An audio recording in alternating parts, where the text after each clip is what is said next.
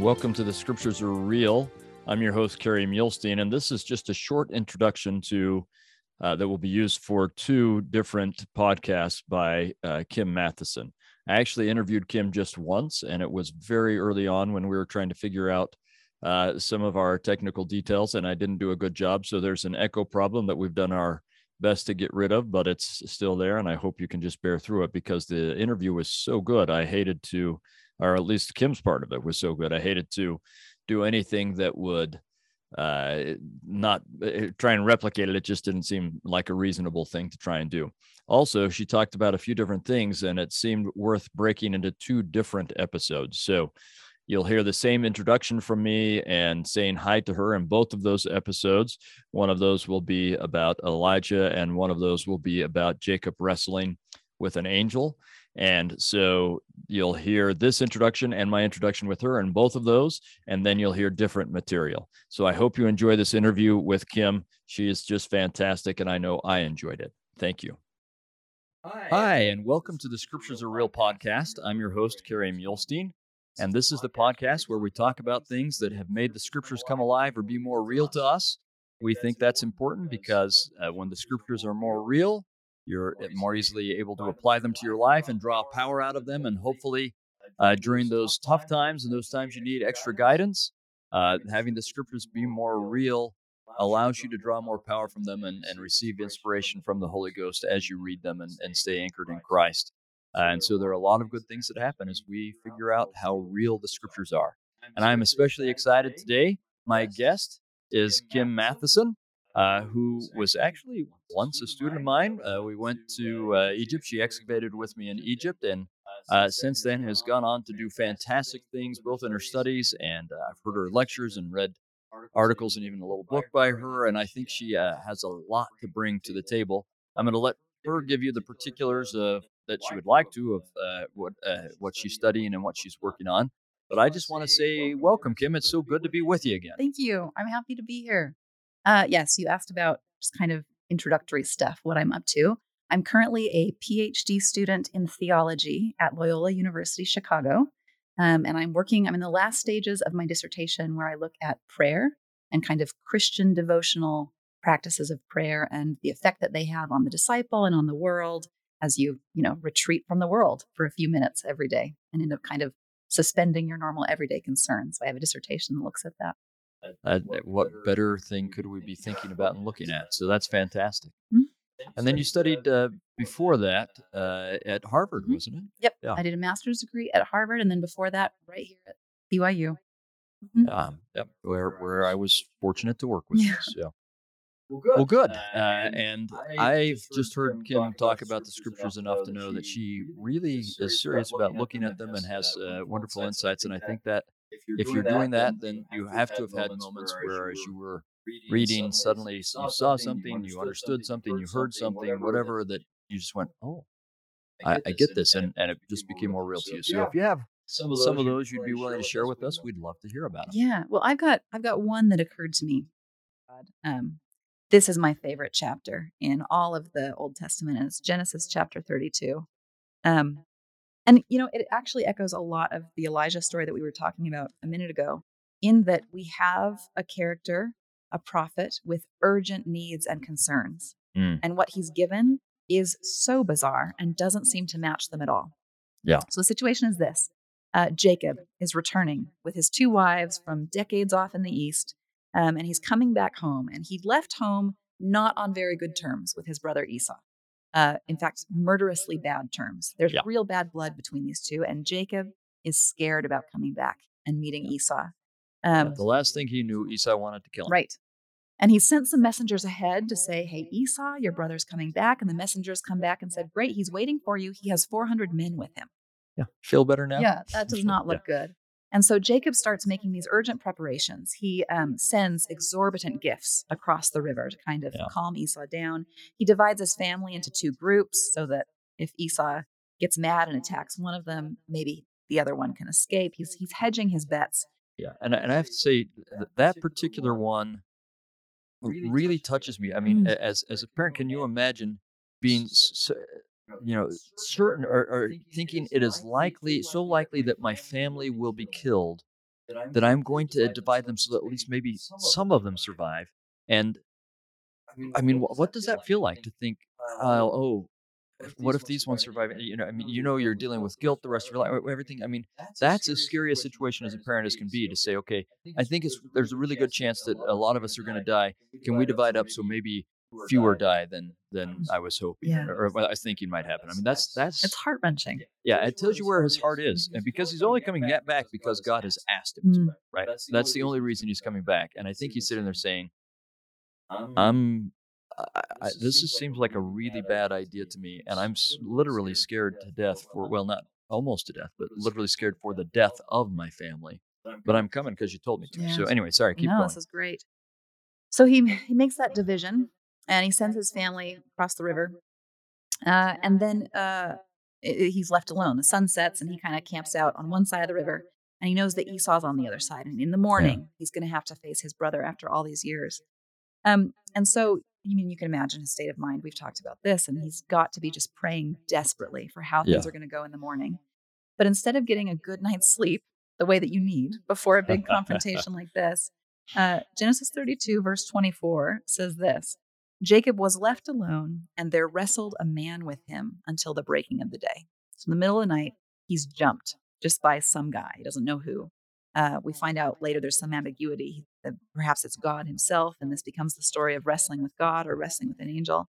Mhm. And all night long, he wrestles with this person. You can imagine the experience for Jacob of at first thinking, "Oh, great, now I've got to deal with thieves. I'm trying to be Yeah. robbed." And somewhere over the course of the hours of this wrestle, he starts to realize maybe it's different. Maybe the moment that There's something going on. maybe the moment that does that for him is in verse 25. So this stranger who's wrestling with him, when that stranger saw that he prevailed not against Jacob, he touched the hollow of his thigh, and the hollow of Jacob's thigh was out of joint as he wrestled with him. So the stranger, reaches down and just kind of touches Jacob's thigh and blows it out of joint. So this is He cheated. cheating for starters. Yeah. For another thing, this is a very tangible encounter with heaven. Yeah. This is not, whatever God is doing with Jacob here is not sentimental and abstract. This is physical, material, concrete. We'll see how concrete in a few more verses. Yeah, but I agree. I mean, I am tempted to say that this is symbolic, and I think there is a very symbolic element to it. But you'd be tempted to say that this is a symbolic wrestle until you get his thighs out of joint, and then you're like, oh, this is actually really happening physically. Yeah. So sorry, keep going. The other strange thing is that this divine figure, and we find out he's divine in some sense, doesn't seem like Jacob's winning in some sense, or at least holding his own. Yeah. God is taking Jacob like right up to the very limit of what Jacob thinks he's capable of. And there's a beautiful scriptural echo here, because you remember when Jacob when Esau is born, Jacob's holding on to his ankle, right? And that's the same thing that's happening here. This is a guy who's not going to let go. And that's exactly what happens here. So there's this kind of foreshadowing that we see at his birth that takes place at his rebirth here. Yeah. Anyways, that's lovely. Fun stuff. Jacob as tenacious. Yeah. And that tenacity gets for him a blessing, because the divine figure, as morning comes in verse 26, says, "Hey, let me go. It's morning. We're done here." And Jacob says, "Absolutely not. Give me a blessing." And it's then that the Abrahamic covenant is once again renewed with Jacob, and his name is changed to Israel. And what had been just kind of this chance, frightening encounter in the middle of the night, for hours and hours straining against this tangible divine figure who's wrestling with him, Jacob ekes out of that exchange a blessing and a name change, and this wrestle becomes something more like an embrace across the veil or something of that sort. Yeah, that's a great way of putting it. And then in verse 30, here's how Jacob refers to the place at the end. Yeah. Jacob called the name of the place Peniel, for I have seen God face to face, and my life is preserved. And you're the Hebrew expert here, but I believe that means what, face of God, or I've seen God? Yeah. It can be the face of God, or my face and God, or is God, or something along those lines. But it has to do with it being in the face of God, or in the presence of God. And so I'm so touched, by the strangeness of what God does with those who are faithful. We should expect that at times we will wrestle with God, and it will be bizarre and we won't understand it. But Jacob, to me, is an example of the tenacity you hold on through those experiences. And at the end, you can walk away saying, I've encountered God. He's touched my life physically and concretely, and it was strange and it was hard and it exacted a high cost. But I've seen the face of God. And then forever, my favorite verse of scripture will be verse 31. Because here Jacob is now walking across the river. The sun is rising. He's going to go meet Esau. And it says, as he passed over Penuel, the sun rose upon him and he halted upon his thigh. Yeah. For the rest of his life, Jacob will walk with a limp because of this encounter with God. It has marked him, and it's marked him. I mean, think too about how this looks to Esau. Esau has just been confronted with signs of incredible wealth. Here come all these gifts and servants that Jacob has acquired in his years away. But when it finally comes time to meet his brother, Jacob looks like an old man. He's limping. He's marked. But and he's got to be worn out. He's sweating and whatever else. Right. But actually, in that very sign of physical weakness or that mark or that limp, that's the sign that he held on for something with God. Yeah. I love that story. I can't say it any more beautifully than that, but it seems to me that this too is what we should expect from the life of faith. Sometimes you're going to wrestle. Sometimes you're going to walk away limping, but it's in that we often find God. It's beautiful. And there's so many elements of it, that idea. I mean, he's already gone through a wrestle just to get there, like we spoke of, right? This is an Abrahamic sacrifice. Mm-hmm. He said, I'm willing to sacrifice my family. I don't want to, but if that's what you're asking, then okay. So he's had all that kind of wrestle. And then as he's wrestling in prayer, he gets the actual physical wrestle, right? And as we said, he won't let go. And then we don't know for sure what Israel means, but the most on the face of the translation is either that God has prevailed or he has prevailed with God, and it probably is intended to mean both, right? So this idea that you said, like, he won't let go, he prevails with God, it's so beautiful. But you're right that he pays a price for this, but the price is worth it, right? And again, that reception of the name indicates a rebirth. Mm-hmm.